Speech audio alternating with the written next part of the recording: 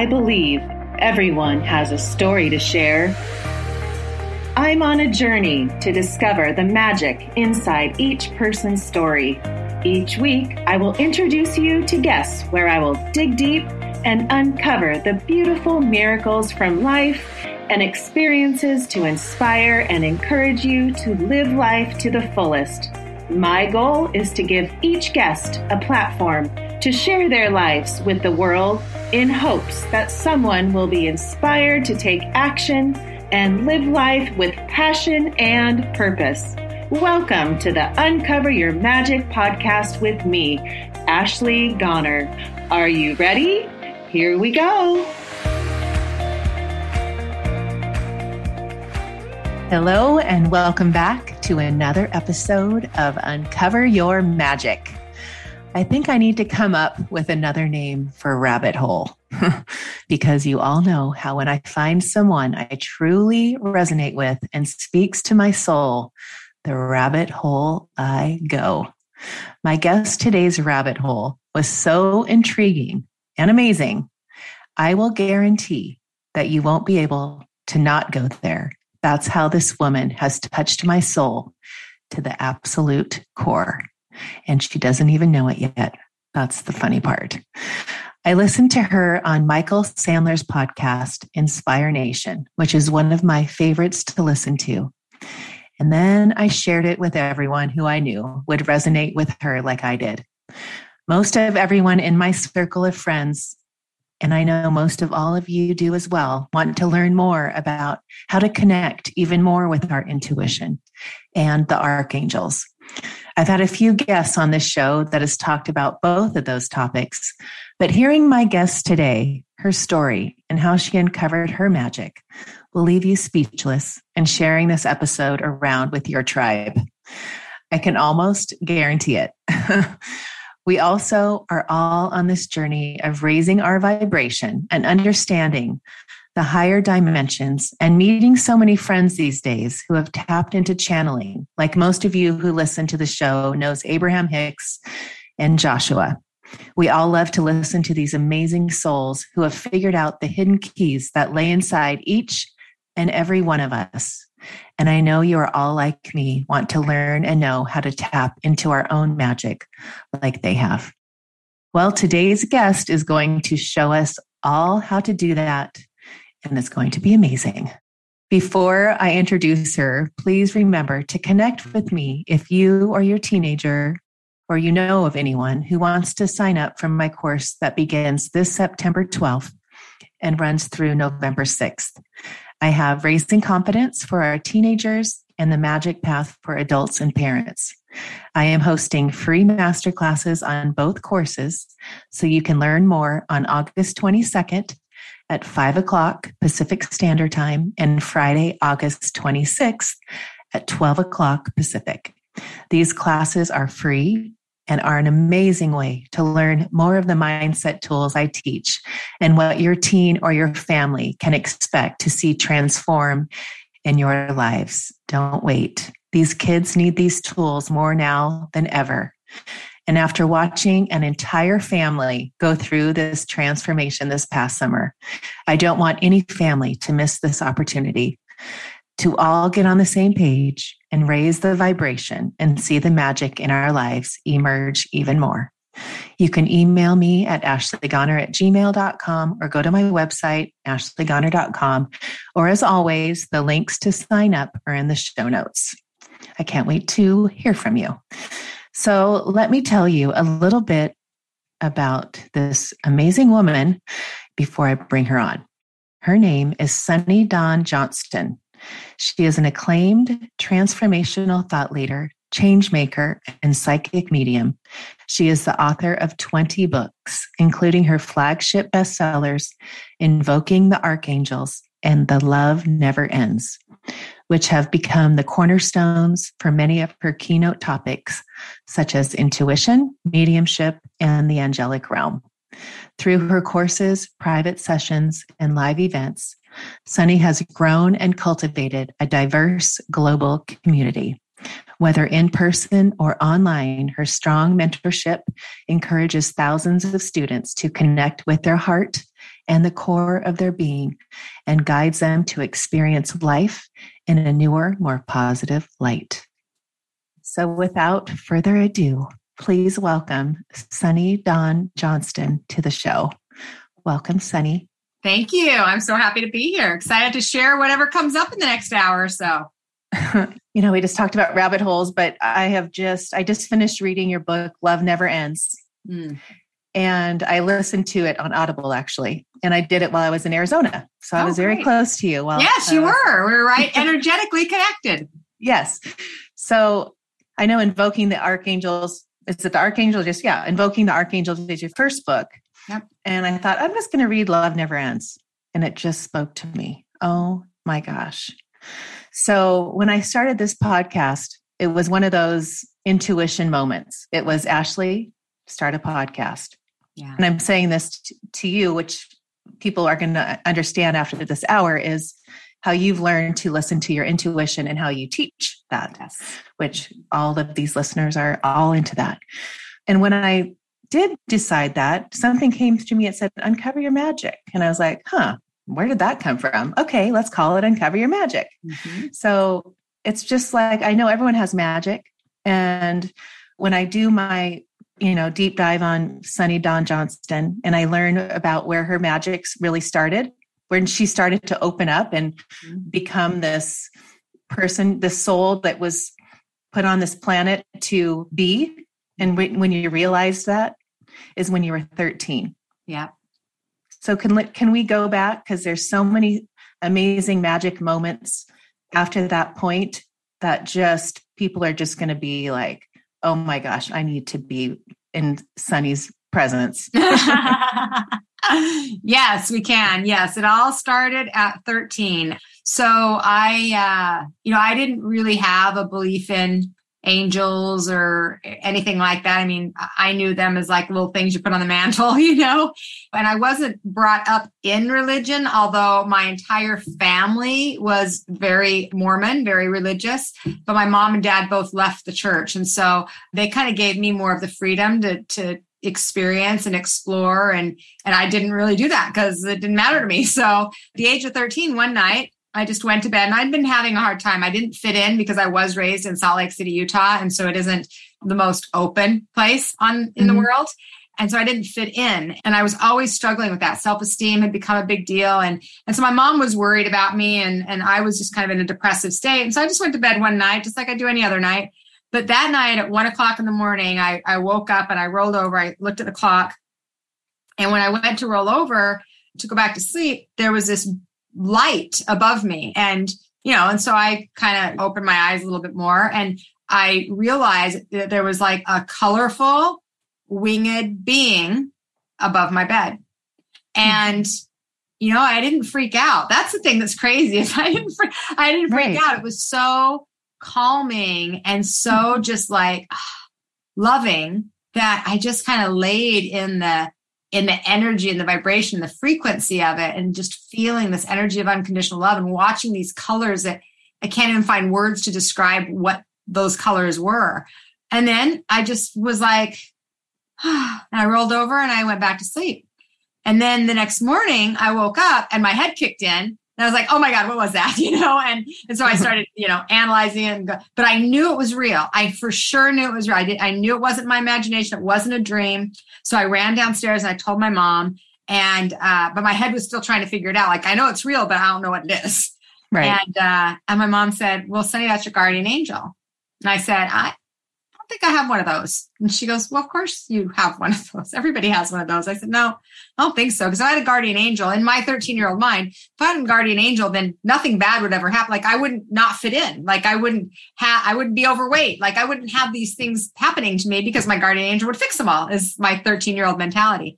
And when you say you didn't fit in, it was because I have a 13-year-old too right now. So I'm going through this teenage and a 16-year-old. But when you say you didn't fit in, what is that? So I didn't fit in the religion because I was one of 3 in a high school of 2,200 that weren't Mormon. Okay. I didn't fit in body wise. I'd started to gain weight. So I was overweight, and really like 95% of the girls were thin. I didn't fit in because I was pretty advanced. So they put me in classes and sent me to classes later. So I was always kind of moved to another group. So I just didn't get to be normal. Right.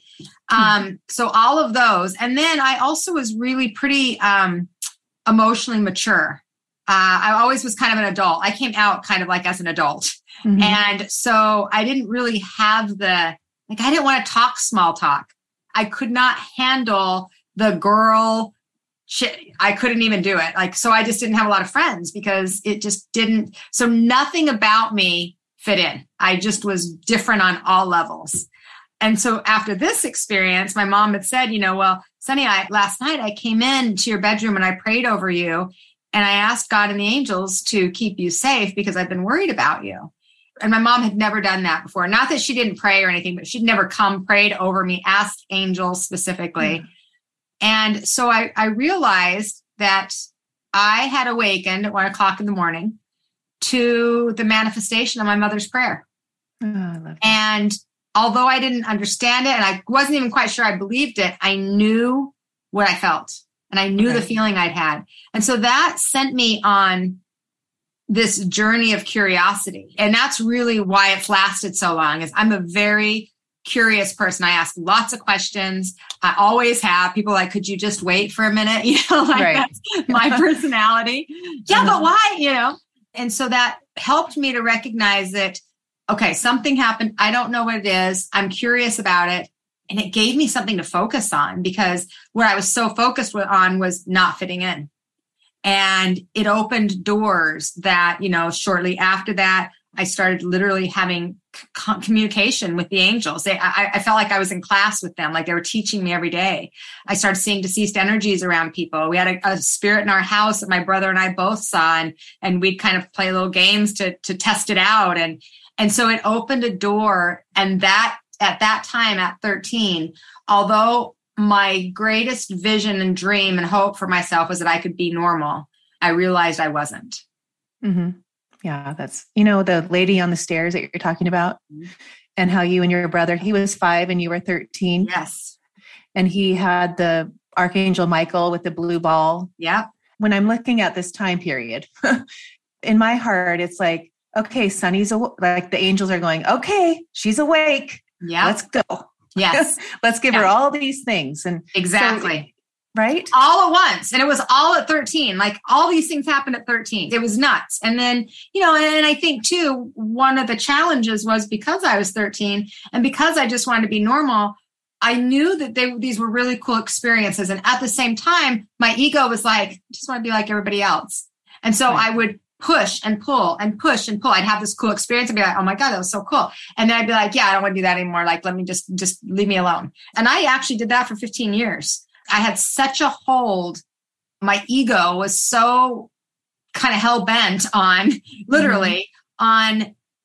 on trying to be like everybody else. And so this acceptance of myself in all of the different woo-woo forms that were happening was so conflicted. It was so conflicted in a time when you're so conflicted anyway. 13, exactly. I would never do that again if I'm going to live future lives, I want to skip 13. Like, I don't want to do 13 again. Oh, I know. Just as a mom, now going through that with them and sure. Such a different life now as, we parent these teenagers and we had when we were growing up.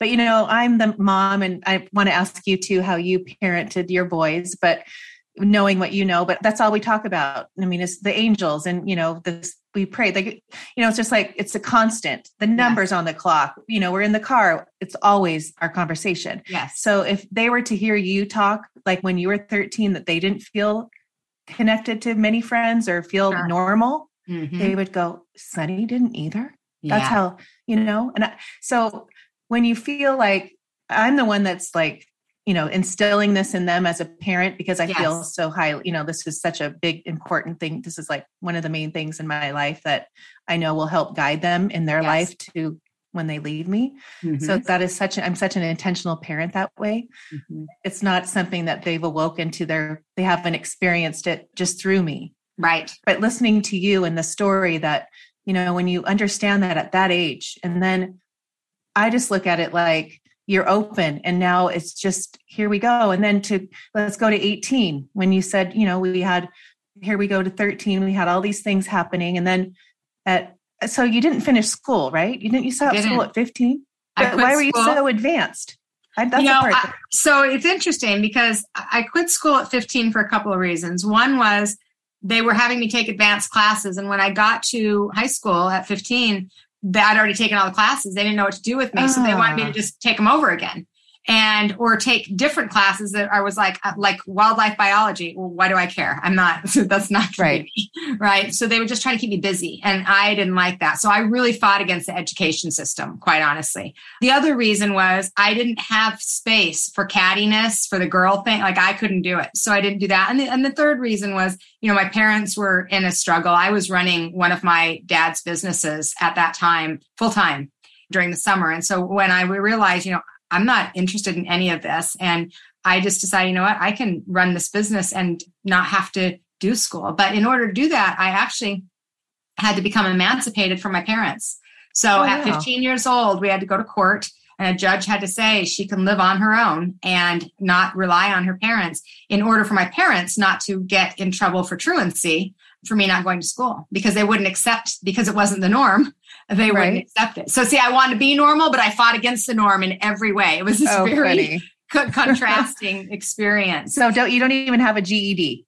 I actually did get my diploma. A year and a half later, I got my diploma. So I am graduated. I took some college classes, but the education system I never aligned with it.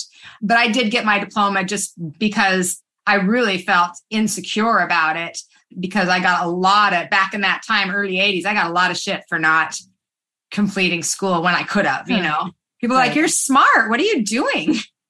Well, I know. Maybe I'm smarter. I don't know. You are. So then we go to getting pregnant at 18. And so in my heart, this is what I've come to after my Sunny research is you didn't have a lot of self-love and you were looking for other people to, so why I'm saying that is as a mom of the ages that my girls are, you've got to love yourself so much. Yes. That it does not matter what boy likes you, what grades you get, if you get a queen at the pageant, nothing. Mm-hmm. You have to have so much self-love in you that right? So go tell me that. So I think that, because I struggled so much with that self-worth at a young age, it just got worse as I got older. And I was in such conflict with, what is true and who am I? That what I realized is who I was somebody who really liked to take care of people, who wanted to help everybody, and at the sacrifice of myself, which worked out really well at that time because I was really good at it. So I attracted people into my life that were unhealthy, addicts, alcoholics, people that just weren't in a good vibrational frequency. However, the truth of the matter is, in order for me to have attracted them into my life, I also had the same vibration. Mine just showed up different. Mine was on the outside. It looked like I was working full time. I had taken care of my family, my parents for a while because they were struggling. I worked 3 jobs to do all of that at 16 years old. And so when I got to that stage, what I recognized is I for sure was codependent, for sure lacked that self-love. And I got my love and my value from being able to help others. And so I helped all the addicts. That's what I did. And you know what I helped them do? I helped them have more alcohol. I helped them be able to buy their drugs. I helped them have a place to sleep. Like I did all the things you're not supposed to do. But in helping, I felt like I was saving them, right? And so I didn't have the energy to save myself, but I could save them. And that attraction level was that although addiction on their side, and that looked really unhealthy, and me working 3 jobs and making money and taking care of everybody looked really healthy, vibrationally, we both lacked self-love. Right. That was attraction. And so when I got pregnant, I knew I was going to raise this child on my own. And after I got my head around the fact that I was going to have a child, right. Then I knew I was going to raise him on my own because my boyfriend was an alcoholic at 19. I knew he wasn't capable. And because my mother came from an alcoholic family, I knew that story. And I really knew I couldn't do that. But it took me 3 years to love myself enough and love my son enough to get out of that energy, to choose myself and to choose him, because that not feeling good enough, not being worthy, not fitting in was more important to me than my life sometimes. And luckily the angels came in and helped me to shift my understanding and my frequency, but I don't think they're fast enough. I think they had a really stubborn subject and they're like, oh, Sunny, come on. And I got it. And when I got it, but it took me time. Yeah. So let's go. Age. Yes. But go to that moment when you have this high temperature and you're getting ready to have your son in the hospital and you're go to there. I feel like this is another magic moment. Yeah. That opened you up even deep and wider. Certainly. Right? Well, yeah. So when I went, at 18, here I am pregnant and ready to have this baby. And I was really sick. So I had preeclampsia, which turned into eclampsia. So I was on bed rest almost the entire pregnancy. When I finally went to go have him, I had a stroke while I was in labor, and they did an emergency C-section and they took him out and he was healthy and fine, which I'm very grateful for. But I, on the other hand, was not. I ended up in the hospital for almost 3 weeks with 106.3 degree temperature, the majority of that time, and they could find no source of the issue. And so what happened was I was so sick that they came in and told me that they didn't think I was going to make it through the night one night. Now, at this point, it had been almost 3 weeks since I'd seen my son, since I'd given birth, and I hadn't seen him since then because they wouldn't let him be with me because they didn't know what I had. And so he'd gone home with my mom. My mom was raising a newborn and I was in the hospital. And so when they told me, we don't think you're going to make it through the night, they'd stopped medications and everything. That's when it occurred to me, because I was out of my body most of that time. That's when it occurred to me that I was actually sick. Like in, again, 18-year-old mentality. I always say I was raised in Utah. We don't, like, the world is not like it is. Like, we call it Planet Utah. Like, it's just a different world. So they're very naive. And so I was thinking, I just had a baby. Like, people don't die having babies in the 80s and 90s anymore. And so I thought they were just going to fix me. And then when I realized, oh, this is serious. So don't wait till your deathbed is my point. I called on the angels and I said, okay, I need help. I need help. And I opened. This was the time that was critical, because what I did was I recognized that I needed it and I opened myself to receive it. And Archangel Raphael came to me, and that's exactly what he told me to do. And my arms were already strapped down to the bed, so that was convenient. But it caused me to open my heart and open my mind to the fact that the medical community is not going to save you. If you're going to live right now, it's going to be you and it's going to be your spirit and it's going to be your support. That's the only way this is going to happen. And the next day, my fever broke for the first time in almost 3 weeks. Amazing. But the breath work that you did, you breathed. It was miraculous. Yes. So what happened with Archangel Raphael is when he came to me and he said, to open up the energy, and he invited me to breathe in the color green, which is the color of Raphael, to breathe in the color green. And when I would breathe in the color green, I would breathe out this tar guck looking stuff. I could see it. And I did this for 12 hours, just breath, just in green, out guck, in green, out guck. And as I did that, I could feel, it's so hard to explain, but I could feel the energy change. And I knew that something miraculous was I knew it. And the other thing Raphael invited me to do, and I did, was call every family member, every friend that I had, which wasn't very many, and ask them to pray. Now, that's not something I would have done because I had never considered myself religious. But at this point, it wasn't about prayer in a religious sense. It's about asking spirit in whatever form, whatever person believed in whatever way, to help bring healing to me. And I could accept it, because that was always the issue. And I think this is so important, Ashley. The issue for me always was around not being willing to receive. Yes. I didn't know how to receive love from others. So how could I have it for myself? I didn't know how to receive help. I didn't know how to receive appreciation. I didn't know how to receive a compliment. Mm-hmm. And so when that opened up, it allowed me to receive healing. Oh, I love that. And that, of course, turned into a life-changing experience that I pushed against again for a little, because I'm a little slow in some ways here, right? We're catching that. And eventually got me to the place where it was like, okay, hello, Sonny, what are you going to do? Are you going to continue to play this game, or are you going to do what you're really meant to do?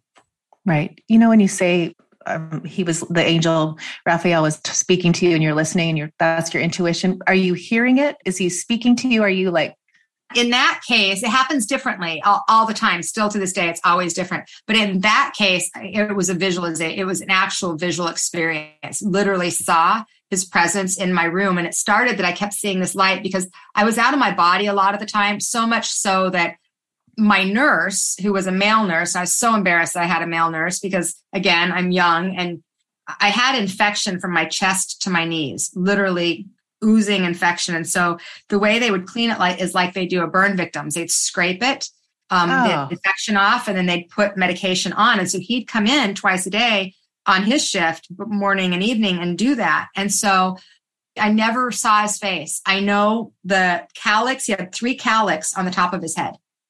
Because I was in so much pain, I just checked out of my body. I was just out. Huh. And so when Raphael started to appear, at first I just saw this light in the corner of my room. And then as sometimes I would come into my body, I could see it stronger. And then it got bigger. And then there was a full impression of Raphael's energy in front of me. And then I didn't hear the words, I knew the words. So it was more of a clear cognizant experience, a clear knowing that I would say he said to me, but it was not an audible voice. It was a knowing of do this. Huh. Yeah. You know, I know you explain all the clairs in your book, and it was an interesting, like the questions that you ask in Love Never Ends. It made me think about, I wonder what I am. That was a really cool. I love that. Yeah. It's helpful to know what you are, because when you know, then you can really focus on the one that is the strongest, because that's the one that really unlocks the doors to all the others. So you've got to embrace it. So I'm a feeler, and I didn't like feeling. I didn't want to feel. I'm like, I feel everybody's everything. This is not fun to me. Like, I thought it was a curse. And when I finally embraced it, then all the others start opening up consistently.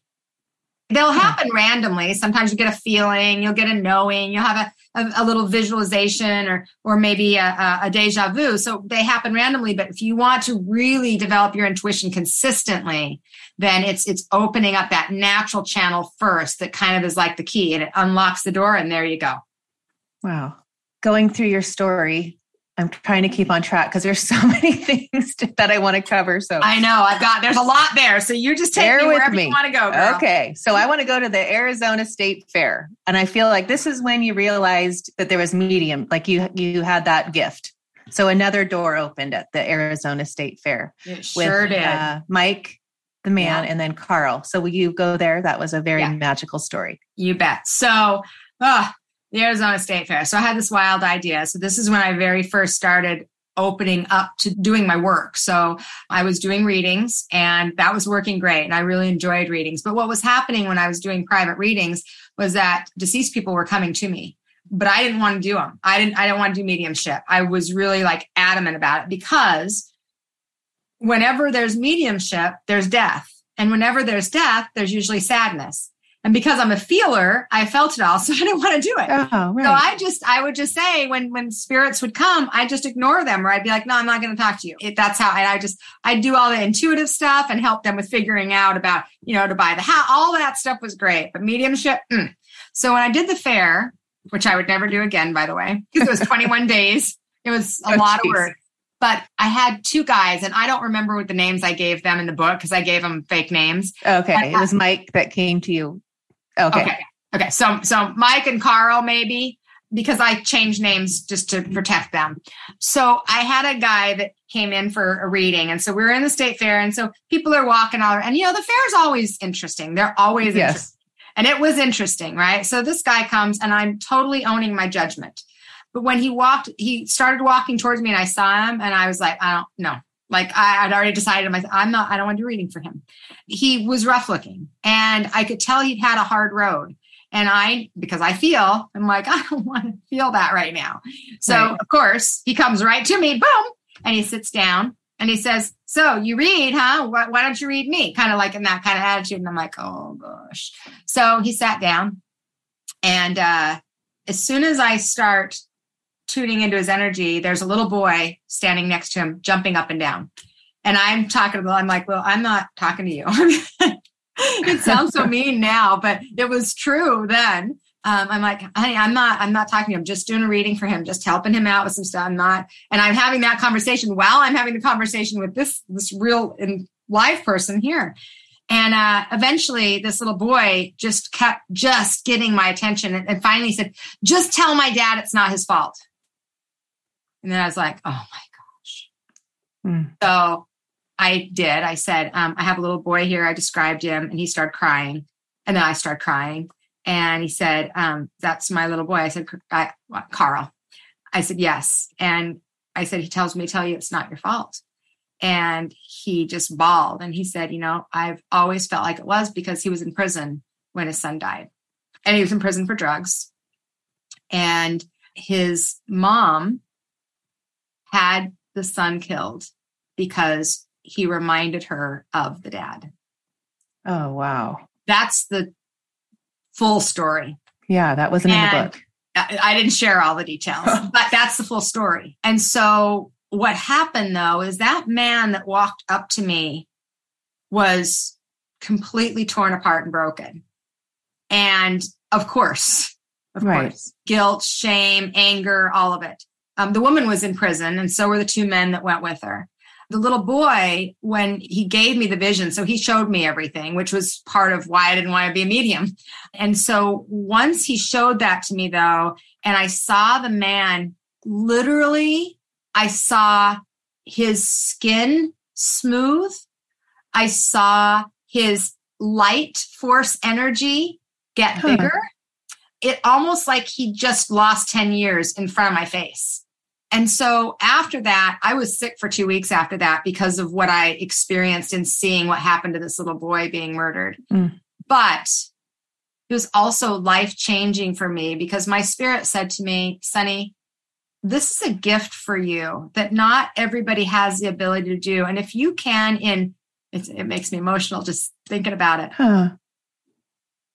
If you can change somebody's perspective and change the trajectory of their life by sharing a few words coming from a loved one that they need to share and they need to hear, how can you not do that? Right. Wow. And that was the beginning of, okay, I guess spirit always wins. I always say that, Ashley. Spirit wins. No, funny. You can deny it, you can ignore it, you can pretend, but spirit always wins. And so spirit won. And I, after that day, after I got over being sick, because that was part of the challenge for me, was I would feel so deeply.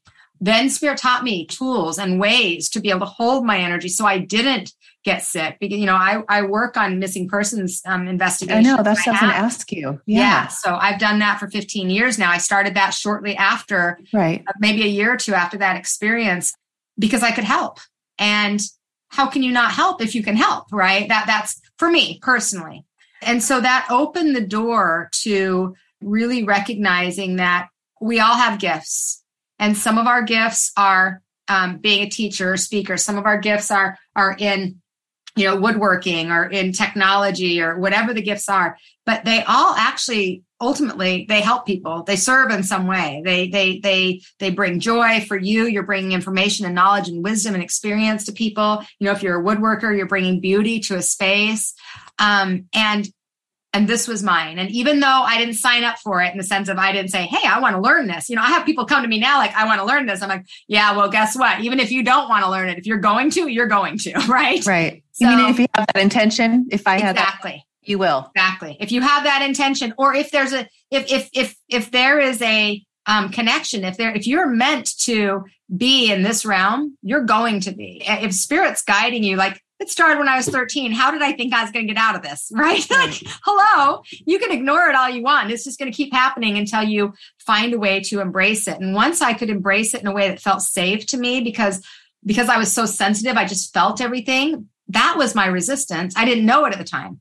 That was my resistance, was I didn't want to feel all the heaviness and all the pain. When I learned how to manage my energy so that I didn't feel all of that, or at least not all the time. It isn't that I don't ever feel it, but not all the time.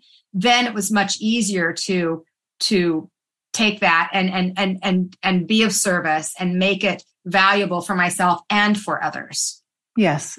When you talk about levels of vibration, because, I talk about that in my classes, I've learned that for the last 30 years of my life.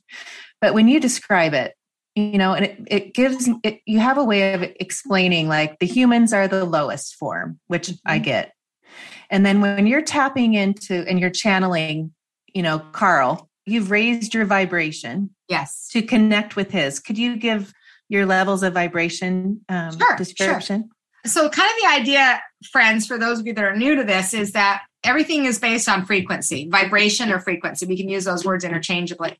Because we are a spirit, high vibration, but because we're in a body that's dense, literally without the spirit, there is no life in a body. If any of us have been with somebody when they've passed, once that spirit's gone, the body is just an empty shell, right? So the body is dense. So when the spirit is in the body, there's a density simply because we have the body. So I just say this, we're at this vibration. We're at the bottom end of the vibration. We are spirit light in a body dense. So we're more dense. When we drop the body, when we die, when we drop the body, the vibration automatically raises simply because we no longer have a body. Now we are just the spirit, that light source energy.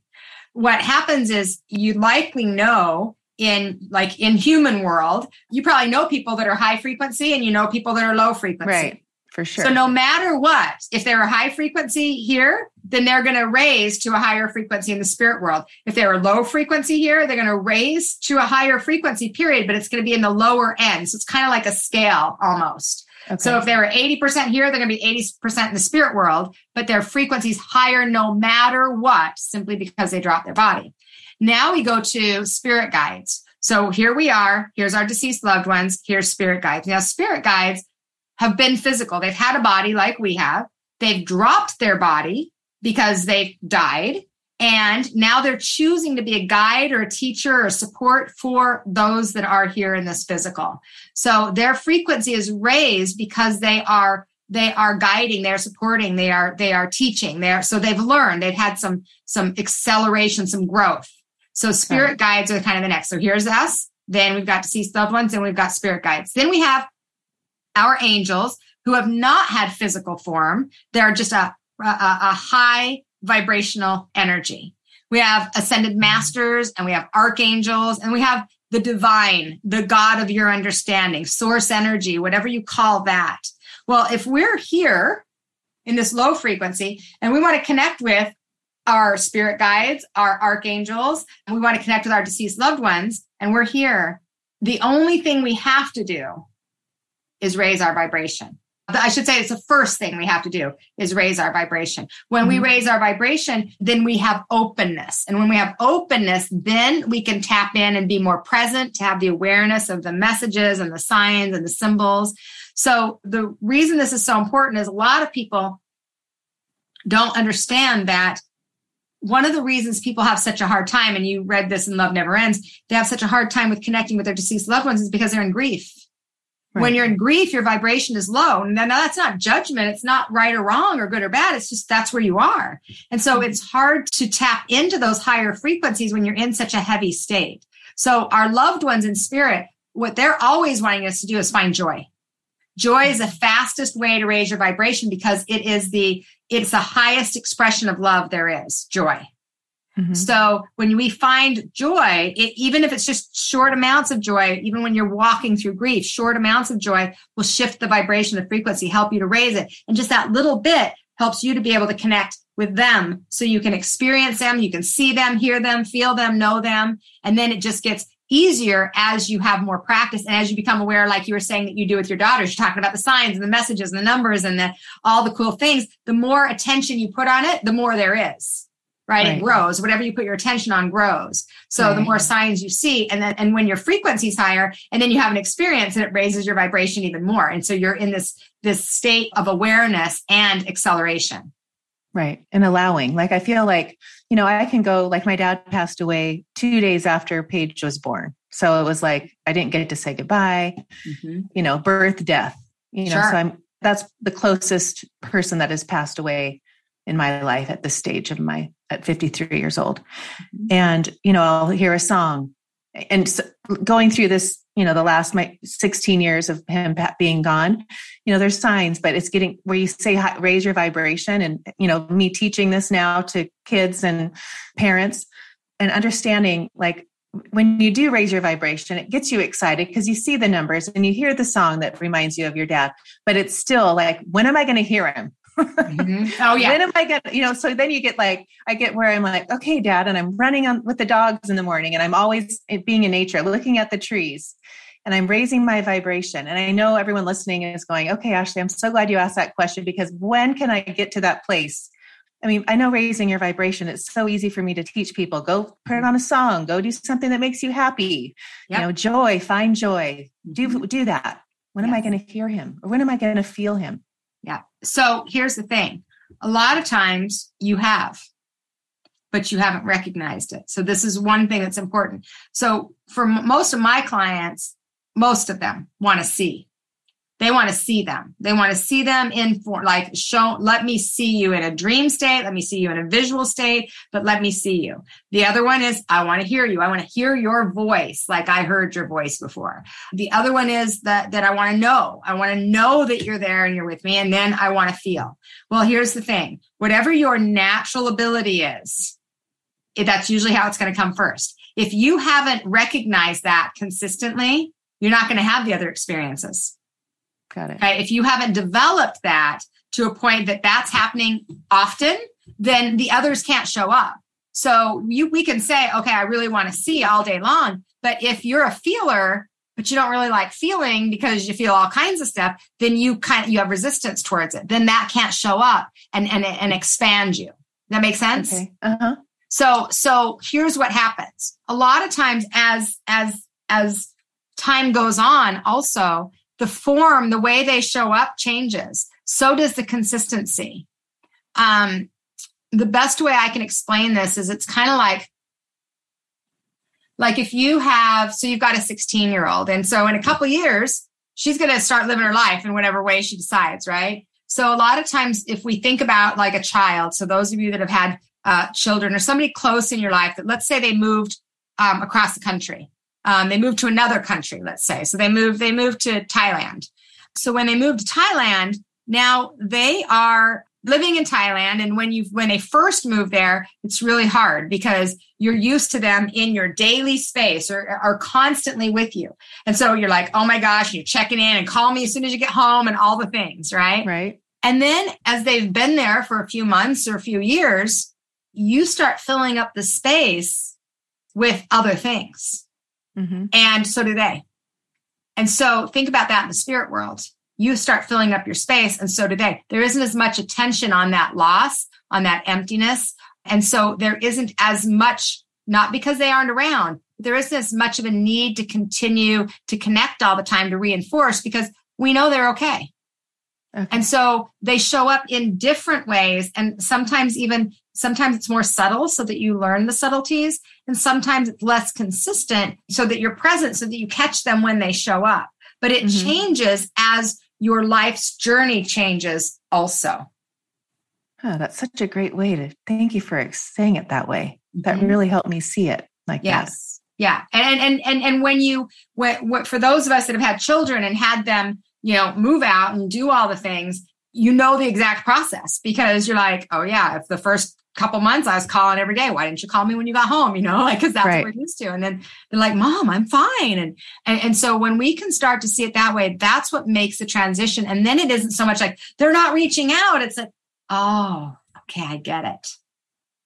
Yeah. And I have I've really come a long way in the last few years of breaking up with my children and learning that in 2 years. When you say that, can't believe I'm saying that kind of thing. But now I'm understanding, like I watch her growth. Like this is, she came through me. She's on her own journey and I'm really getting better at that. And then listening to your stories and how you're still close to your sons and, you have this connection and it's just, I know the connection I have with them will continue and it'll grow in ways that we never dreamed of. Mm-hmm. Well, and it'll also, to be honest, it'll also be challenged. I do have a especially very close relationship with my older son now, which was my hard one, which was the one that I barely survived in not just physically when I was 18, but throughout my entire life. He was hell on wheels. And so we're very close now. But 3 years ago, he went through addiction. He went through suicidal time. He separated completely from us with my grandchildren, didn't talk to us for 5 months. And he had to leave everything that he knew to figure out who he was, to separate himself, to be able to come back and be whole. Wow. And that was so painful. I can't imagine. It was so painful. And as a mom, I think we do this. Our job is not only to birth these children and to help them, and you have a great understanding of, to walk their own journey, but I think we always feel a responsibility to keep them alive. Right. Because that was our job. Yes. And when they get to places where they're struggling, when they're suicidal, when they're depressed, when they're in those states, we can't do it. It can't be us, but we feel like it should be. Right.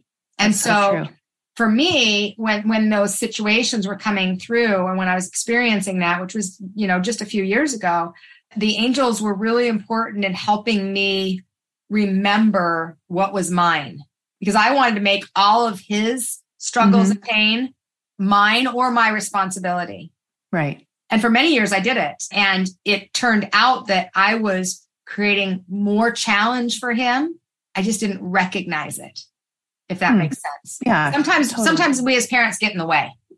Yes. Of their growth, like trying to save them, trying to help, trying to pad things and make it a little bit easier. And everything happens the way it's supposed to. But it probably wouldn't have needed to get as desperate and as difficult had I been able to pull away sooner. So for you, that's so beautiful to see that you're I knew that, but I didn't take the action at that age.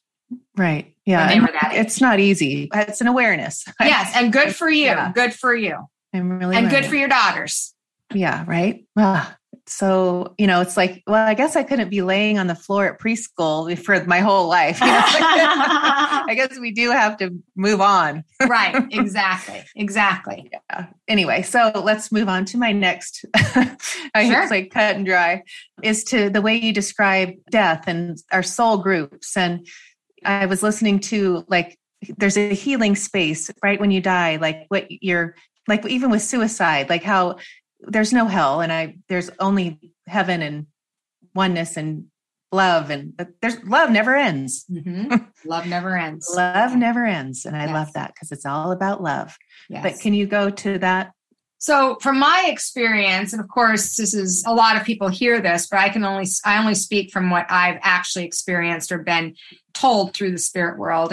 And so my awareness is that when somebody dies, oftentimes people know right before they're going to pass, especially in tragic situations. I'm talking immediately before. And so well that as soon as whatever situation is going to end their life, when it starts to become in motion, they check out of their bodies. So it's almost like they're a witness of it. So murders, severe car accidents, things like that, where it's a sudden death, oftentimes their soul recognizes, oh, this is like it's my time. I'm coming into this path. And they check out almost to be more of the higher vision perspective, because they don't need to be in the body for it.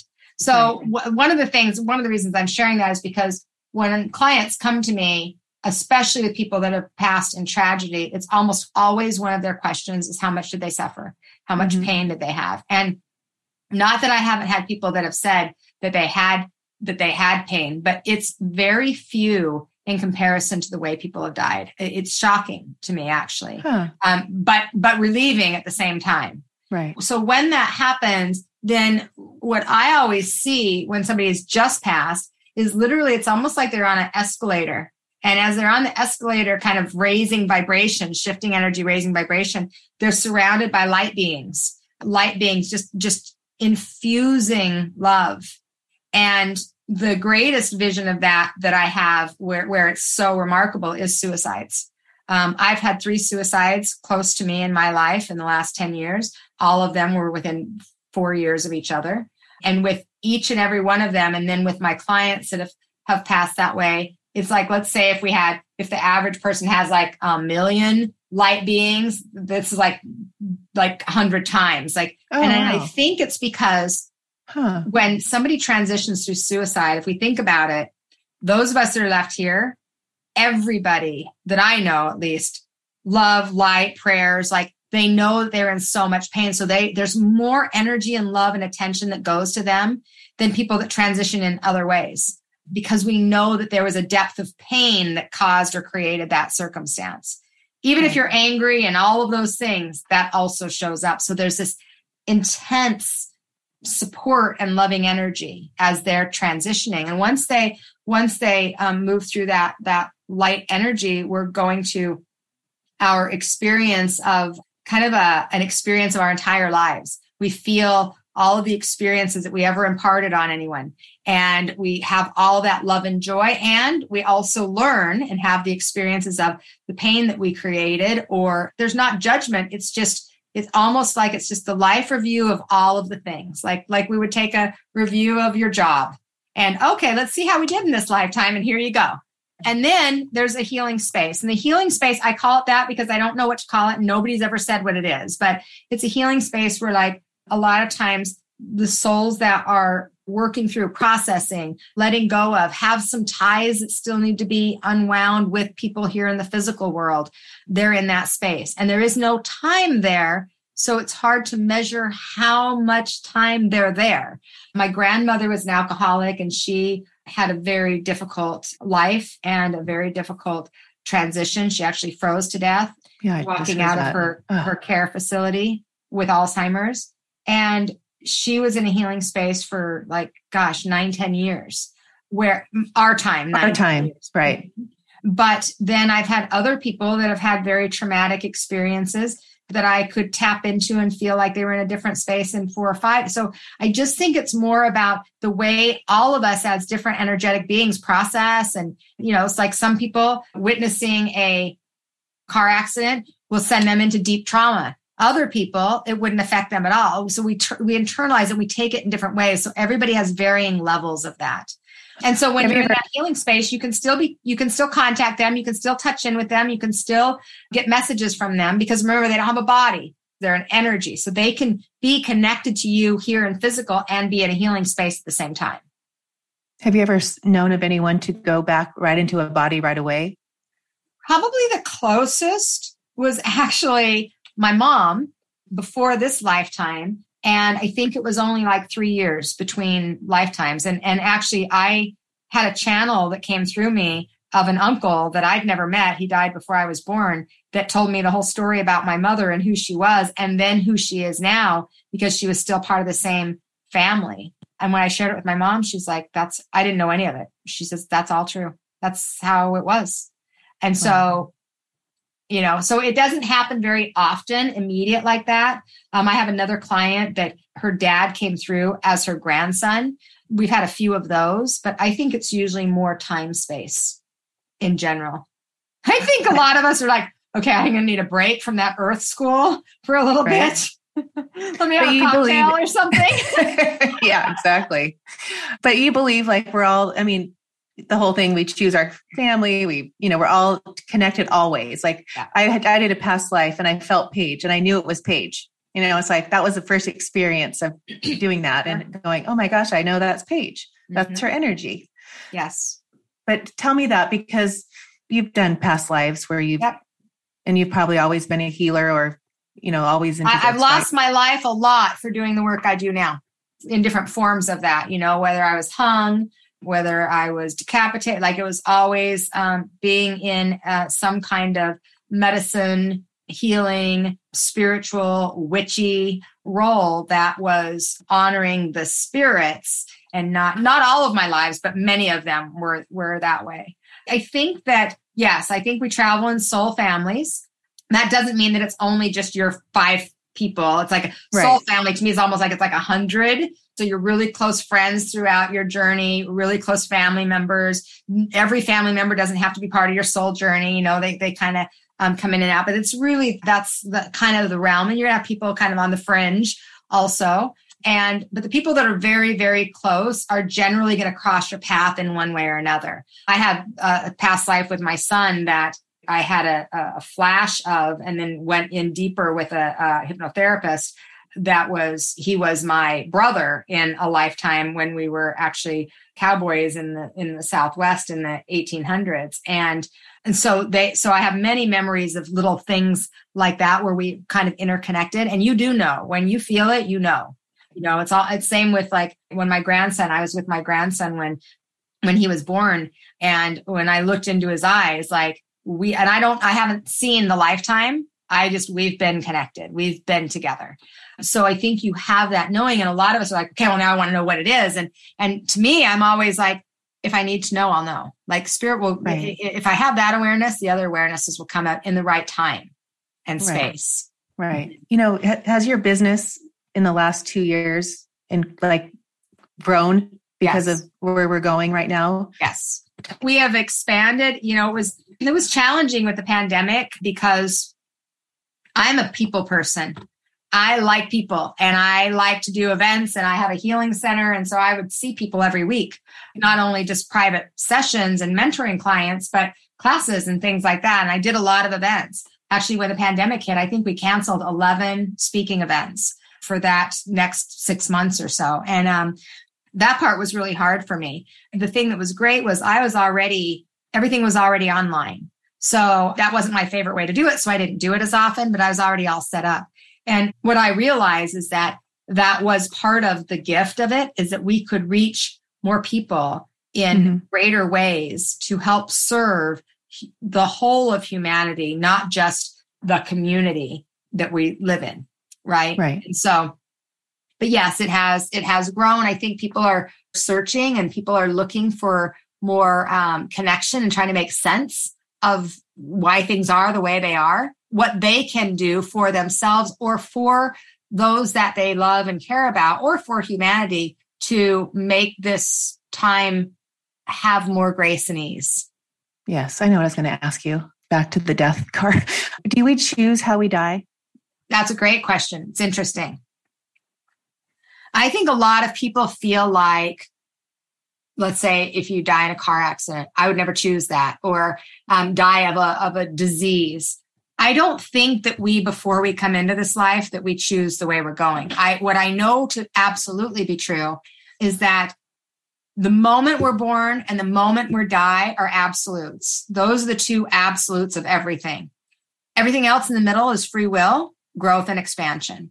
So the way we die, I think, is more based on the life choices throughout our experience and circumstances at the time that it's time for us to move. So, for example, if let's say that it's close to my time up, but I don't know that, then a car accident or a sudden diagnosis that happens very quickly might be my exit point. Most of the time, the exit point is less about the person that passes and more about the people that are left with that exit. Mm-hmm. So it's about so if it's suicide, then we need to expand and grow in this area. If it's cancer, then there's teaching or learning or wisdom, or maybe it's to help those in the family to be more aware of, smoking every day or whatever it happens to be. Right. So Spirit has said that the majority of the time, the lesson is for those that are left, because the person that's gone is done. They're out. Right. They're having a new experience. They're like, okay, I'm off to college. I don't know what you guys are doing, but I'm over here now, right? Like I graduated. So I think that we don't consciously choose, but I think based on our life experiences, circumstances, choices, and the things that are available at that time, there is an energetic pull that helps us to complete our journey in a way that serves those that are around us as well.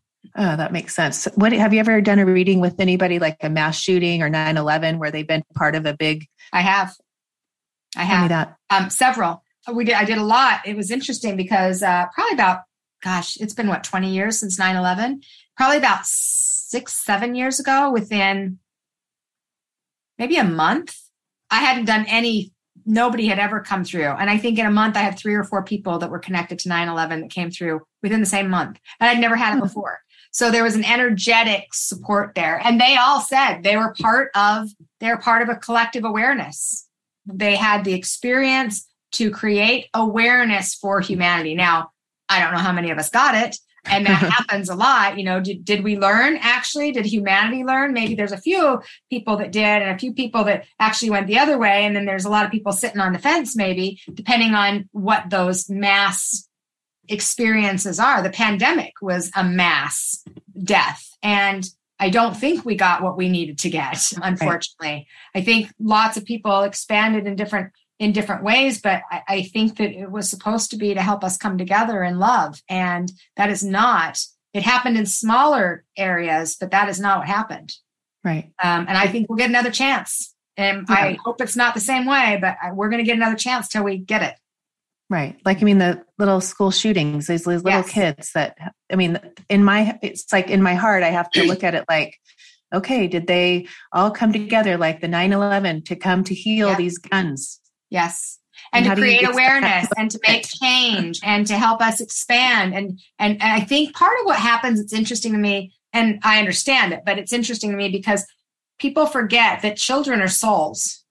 Right. And their souls could be older and wiser than yours. And yet people don't think that children manifest for themselves.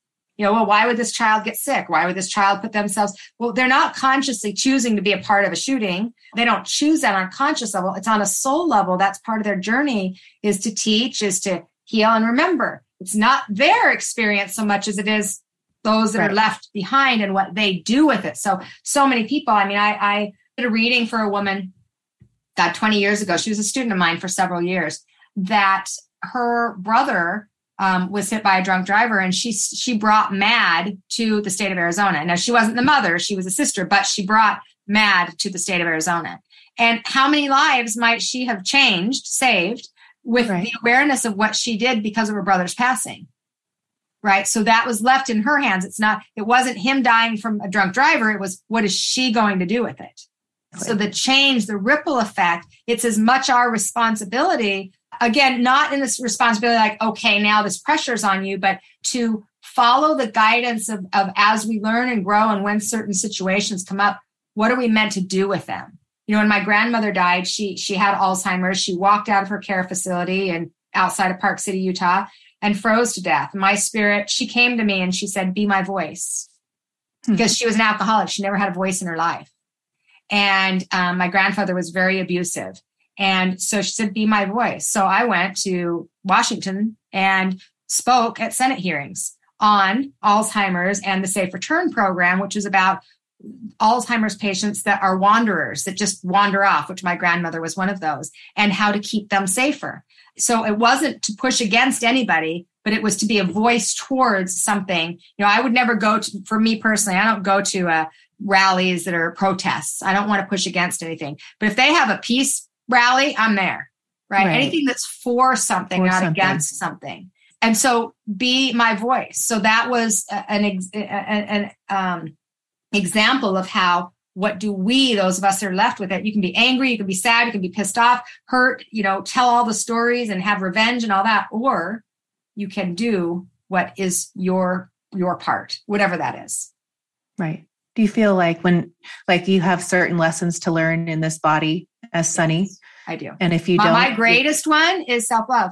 The one I started with, it's the one that throughout my life, I've gotten a lot better. And I think I'm the most unconditionally loving being to myself as I've grown and expanded. And I still have work to do. I still have, I still don't ever feel like I do enough for humanity to this day. That's it's an issue for me. And it's actually manifesting in my body right now.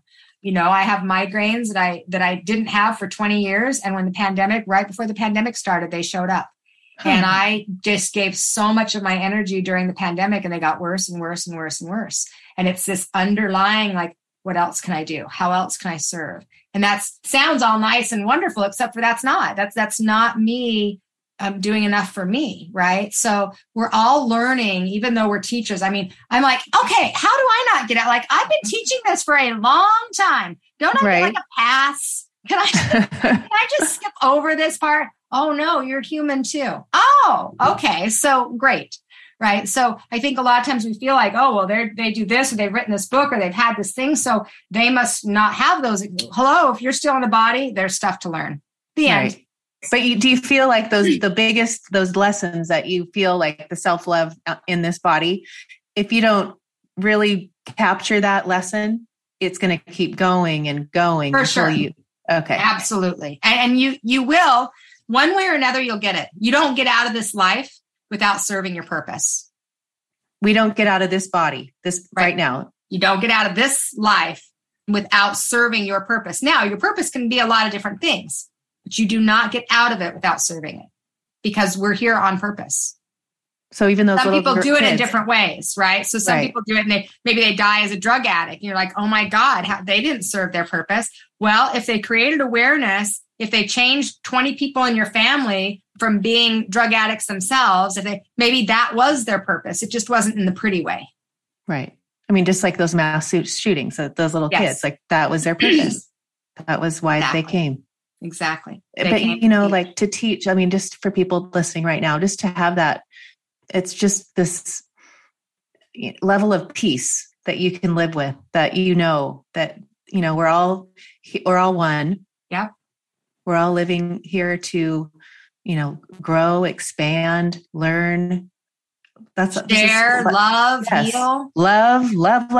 That's love, baby. Just love. Yes. I mean, just, we're ending, but, I'm going to talk about your book again, but the stories of your ex-husbands or the father of Crew, his mother, that you just kept going up there. That was an amazing story. Mm-hmm. The story of Mario, the little boy that was, that you kept telling this, he's like telling him, everything's great here. Like, this is amazing. I don't miss being on earth. Right. I don't miss that. Just know I'm always with you, and when I think of my dad, for an example, and I know he's here, it's just that, that comfort. We're always here. Right. Even if there's no place that they are, they are. Right. And it's just recognizing and learning how to tap into that. Right. Mm-hmm. When you talk about, this is my last question. Sorry. It's like 5 minutes over. Dreams. What do you, because my girls always wake up and we always talk about our dreams, and my evolution of learning about that the last few years is interesting, because I feel like, we sleep, and where are we going? Mm-hmm. Are we really going there? Yeah. So there's a lot of things that happen in dreams. So dreams happen for a variety of reasons. One is we're processing in a subconscious state so that our conscious mind can get settled. So we're struggling about something, there's something on our mind, and we process through the dream state. So we might have those funky dreams that like make no sense. And, it's your house, but it's in the middle of the ocean and it's floating, but it should, all that kind of stuff. So that can be processing dreams. And that helps us to have more clarity when we wake up. If we look at the dream and we say, okay, what symbolically do these things represent? Helps us to process that. We can have visitations. Visitations are when you have an experience with a loved one that has passed. And when you wake up, it feels real. Like you went there, you did that, you felt the wind blowing through your hair, you saw the colors, all of that. That is a visitation. That literally is you rising, because when your conscious mind goes to sleep, then you can actually activate. That's why dreams are where the spirit world shows up, usually the quickest and the first, is because they can access you easily here. Okay. So when you have that visitation, you're in a place where you get to go wherever. You guys choose that, like you create that. And so it might be you're spinning around on a carousel, or you're at the beach, or whatever it is. And when you wake up, it feels different than a dream. Like you were there, you had it, you can almost feel it in your body. Mm-hmm. Then we have dreams where we don't remember them, but when we wake up, we have the feeling of, maybe it's a loved one that's passed. Maybe it's an experience with an angel or ascended master, where we feel that presence, but we have no cognizant recollection of anything. So when we're having the dreams, the greatest thing, I think, I don't usually remember my dreams unless they're going to happen. And so usually when I remember my dreams and they're going to happen, it's not always great stuff. So I appreciate not remembering my dreams. Wow. I don't have a lot of visitation dreams because I think I'm so open that I do that in my day-to-day life. So the spirits come to me. So it's not very common that I have a visitation dream, because I'm in that state in my daily life, right? But when I do have dreams that don't always make sense, it really is like I can kind of tap into, oh, that's because I've been worried about this. I've been stressed about this. So this is the guidance that's coming from it. Like, calm down or relax or redirect or make this choice or so there's a lot of information in the dreams. I love to have people, especially younger people, write out what the symbology is to them, not the book, not the dream book. The dream book is helpful after, but first let's do it within yourself. Yes. Then if you feel like, okay, I'm not sure, get the dream book to help add value to it, but don't use it as what you're dependent on. Yes. So more like activating your intuition, trying to teach them. Right. Yes. Because we always want the one thing you can give, and you're doing this with your girls, the greatest gift you can give your children. There's two. One is their own awareness of their self-value. The very best that you can do. And how do you do that is by modeling it. Yes. The second thing is recognition of their ability to tune in and tap in on their own, separate from anyone. Because they have that and they can use that. So their intuitive abilities, their gut sense will help them in times when somebody's trying to peer pressure them. The boy is telling them to come over to the house. The person saying, let's go for the ride. And they don't have to be intentionally bad things. But if we know how to listen to our intuition, it can take us on journeys that don't have to be as difficult as they would be otherwise, because we'll learn it one way or another. Yes. Oh, I love that. Thank you. Those are perfect ways to end our hour and 15-minute interview.